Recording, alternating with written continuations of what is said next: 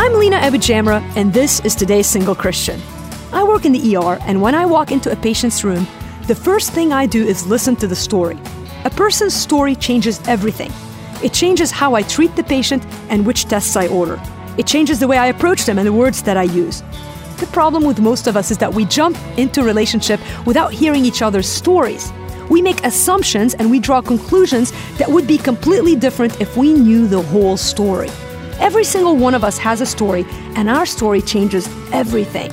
We need to take time to listen to each other's stories. That also means taking the time to ask the right questions.